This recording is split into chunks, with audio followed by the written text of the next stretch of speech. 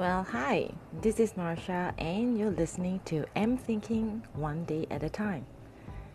Have you ever wondered if there was a remote possibility of going back in time? What would you say or advice you would give to your younger self? Would you change anything? What do you think will change your adult circumstances and the career or personal path that you are embarking on right now? And I'll insert with a quote: do the best you can until you know better. Then, when you know better, you do better. That's from Maya Angelou. Personally, I was a bit of a reckless kid, the rebel without a cause, and the do it all teenager, the kid who gave her mother heart palpitations every morning and every single night. I drove my father insane with my random, inexplicable bravado. I was the daughter from hell. Many people call it independence, actually. Others call it selfishness, an attitude problem, determination, and maybe just a simple disregard for the rule of law.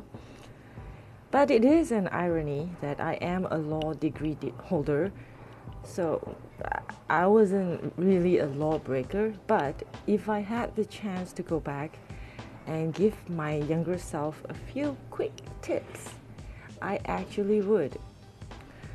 Like, believe more in myself, like about not having to make everyone like me, about how my worth is not based on the number of people who like me, nor is it dependent on the applause I would or would not get on stage when I'm on stage.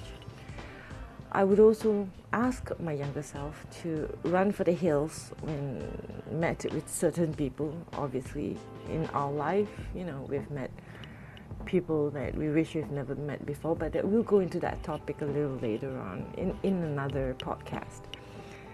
Well, we all, to a certain extent, have grown a little and maybe a lot wiser than we are today compared to when we were 18. But do you think that our 18-year-old selves would actually listen anyway? So before that, I would like to share with you an article by Maria Stevenkel, who is now a writer, a yoga teacher, and the founder of the blog fabulousmondays.com.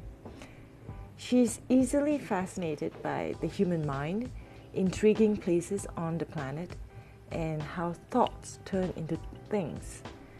She's appeared on the Huffington Post, Elle, Mind Body Green, Tiny Buddha, and Addicted to Success. Well, in this article, she shares the 10 things she might have or probably would have shared with her younger self. And here are the 10 things she wishes someone would have told her when she was 18.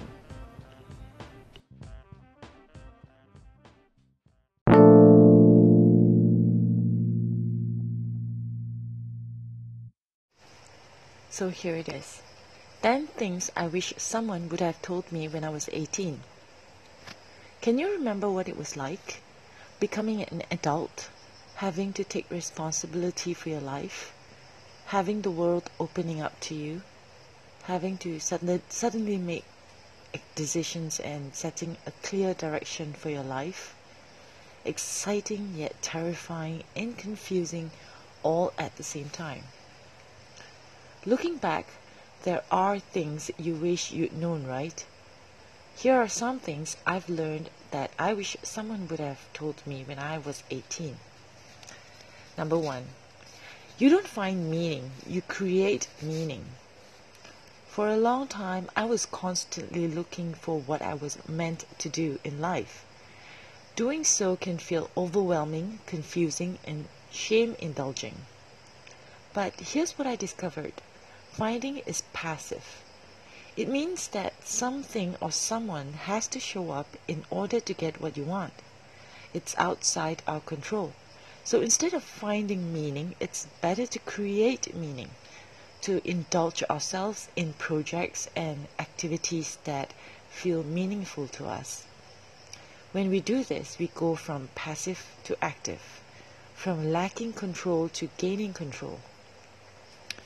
Number 2, you're not fixed. You're always growing. I used to think that I was given a set of talents, skills, and behaviors.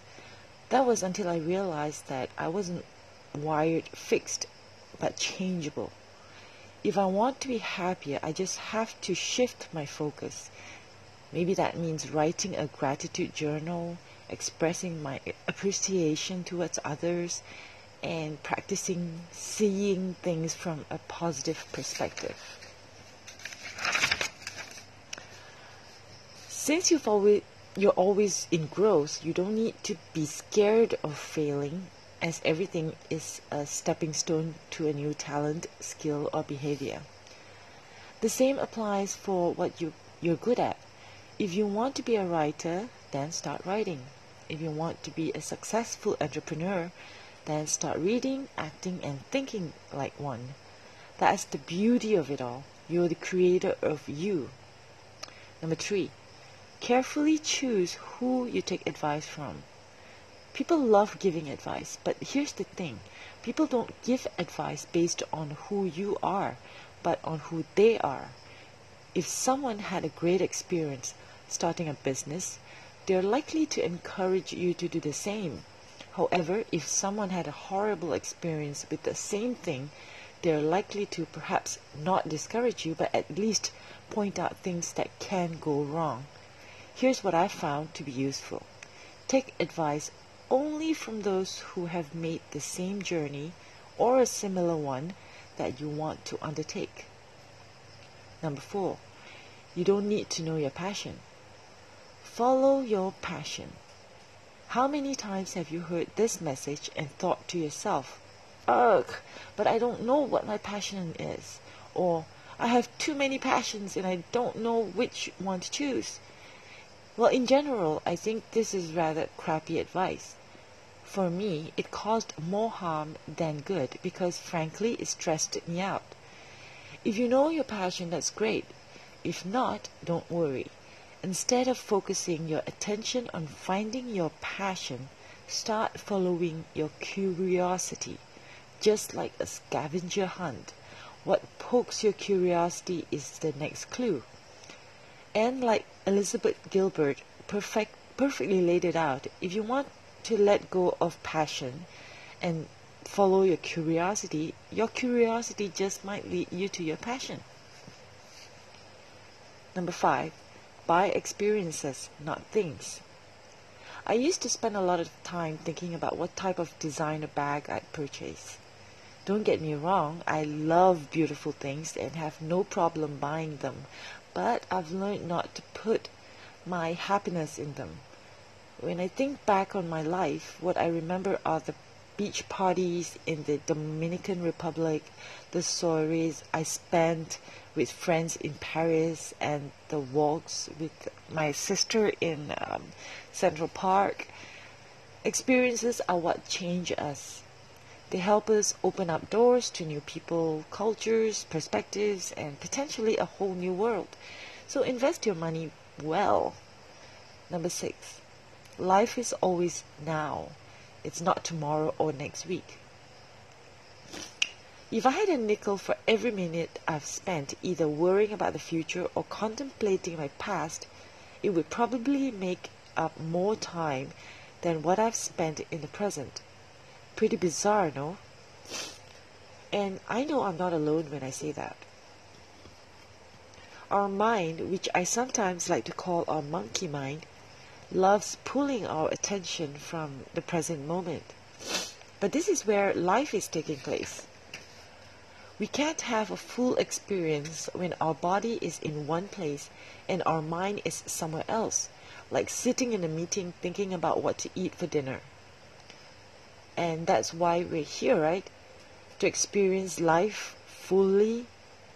So to be present, allow those thoughts to be about the past and future pass by, just like clouds in the sky. Number 7, don't confuse means goals with end goals. Vishen Lakhiani did an amazing video where he explained what I didn't get for so long. End goals and means goals. End goals define an outcome that describes exactly what you want. This can be seeing your children grow up, being truly happy, and traveling around the world. Means goals can be about getting into a specific university or company or making a certain amount of money. They are there simply to support your end goals.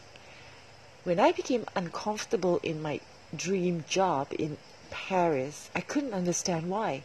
It included everything I'd ever dreamed of: a good paycheck, travel, and fun colleagues. But I had confused a means goal with an end goal. What I truly wanted was to start a business where I could create, contribute, and connect with other people. Number 8. Connections and not grades. They are the key to success. Growing up, I was really focused on getting good grades. I thought that good grades would be the key to a successful life. They have helped me to open doors, but the game changer hasn't been my grades. It's been my connections. Knowing the right people and connecting on a deeper level is much more powerful than anything written on a piece of paper. Mind you, this of course depends on what kind of opportunity you're after, but for me, looking back, what served me during my years at university wasn't the grades. It was the connections I made. That's how I've landed jobs, speaking opportunities, and have been featured on podcasts, things I otherwise never would have heard of or been considered for. Number 9. Everyone is doing the best they can. I truly believe this. Everyone, no matter how annoying, self-destructive, or provoking they might seem, is always doing the best they can based on their mood, experience, and level of consciousness. I used to get angry or upset if someone was rude, pessimistic, or didn't deliver projects on time. Today, I know that I'm not in a position to judge. I don't know what they battle. I don't know what's really going on in their life. All I can trust is that if I was in their shoes, I might do the same thing. This perspective has saved me a lot of energy that I previously used to waste. Number 10. Know your why. Often we place a lot of focus on what we do or how we do it. Seldom we ask why we do it. If I would have dug deeper into my whys when I was 18, I would have connected more to my desires, like: question, why do I want to get this education? Reply, because I want to get a good job. Question, why do I want to get a good job? Reply, so that I can earn good money, work on something I enjoy, and get a nice title. Question, why do I want that? Reply, because I want to feel secure and free to explore the world, to create things, to feel respected, and to connect with myself and others. When I got clear about my why, it became obvious to me that I wanted to work with people, have my own business, and to be able to work from anywhere in the world. Digging into the why really narrows down what's important. Not having a clear why proves that what we're aiming at isn't worth pursuing. Eventually, everything will make sense. Sometimes we stumble and fall. Sometimes the road is rocky. Sometimes we question if everything will make sense in the end. Looking back at your 18-year-old self, what would you have told him or her? To be easier on yourself? To stop worrying and have more fun? To trust that everything happens for a reason and that things will work out? From the perspective, what do you think an older version of yourself would have told you today? To be easier on yourself, to stop worrying and have more fun, to trust that everything happens for a reason and that things will work out? Well, you get the point. As Steve Jobs said, you can't cannot connect the dots looking forward. You can only connect them looking backwards. So you have to trust that the dots will somehow connect in your future. You have to trust in something, your gut, destiny, life, karma, whatever. This approach has never let me down, and it has made all the difference in the world. Well, there are not many things in this life I would change if I had a chance to. Maybe it is because I am kind of a person who is optimistic enough to believe that everything happens for a reason. Everything that I have been through, the same way with the things that you've been through, have helped shape us, you and me. We may not be in an ideal place today unless you are, in which case, you lucky thing. But for the rest of us, let's ask if there is really an ideal place on this planet. Is there a place without problems and new lessons to learn? Is there a place without heartache? If we did not go through the things that we have been through, what kind of a person would we be today? And fun fact, Facebook could be the only ideal place on this planet right now. I would have told my younger self that we have all been given a set of talents, and we are meant to make full use of that talent in as far as our circumstances would allow us to, in order to grow into what we are today. And we should be proud of what we are. Flaws and all and everything, zits and everything. We all have a place on this planet, and we all make a difference. I would also tell my younger self about one of Taylor Swift's biggest contribution to my adult life, and that's haters gonna hate, and there's nothing you can do about it. It's way better to see ourselves as unique individuals without the consistent hounding that society tends to give us. We might also want to stop living our lives trying to change people or make people like or love us. We want to be nice to people because connections at the end of the day bring us more joy and results than our grades or the money we make can ever bring. Instead of fighting people, defending ourselves, and always trying to be right, it's better to make peace. Young, passionate teenagers or young adults are not very good at that. Let's just admit that. And trying to please as many people as possible is also what I consider to be a performer's problem. Someone who performs. I lived with it because as I was a professional singer, so I was easily singed by every scathing remark and buoyed by every compliment that people tossed my way. After many years of performing on stage, it was as if one day I woke up realizing that it was a horrible way to live. It was before the search of the internet, so we were not as exposed to mind-numbing YouTube comments then. Today we are a lot more thick-skinned. Back in the 1990s, we were a very sensitive bunch. But despite everything that I would tell my younger self, I think we should be happy with what we are today.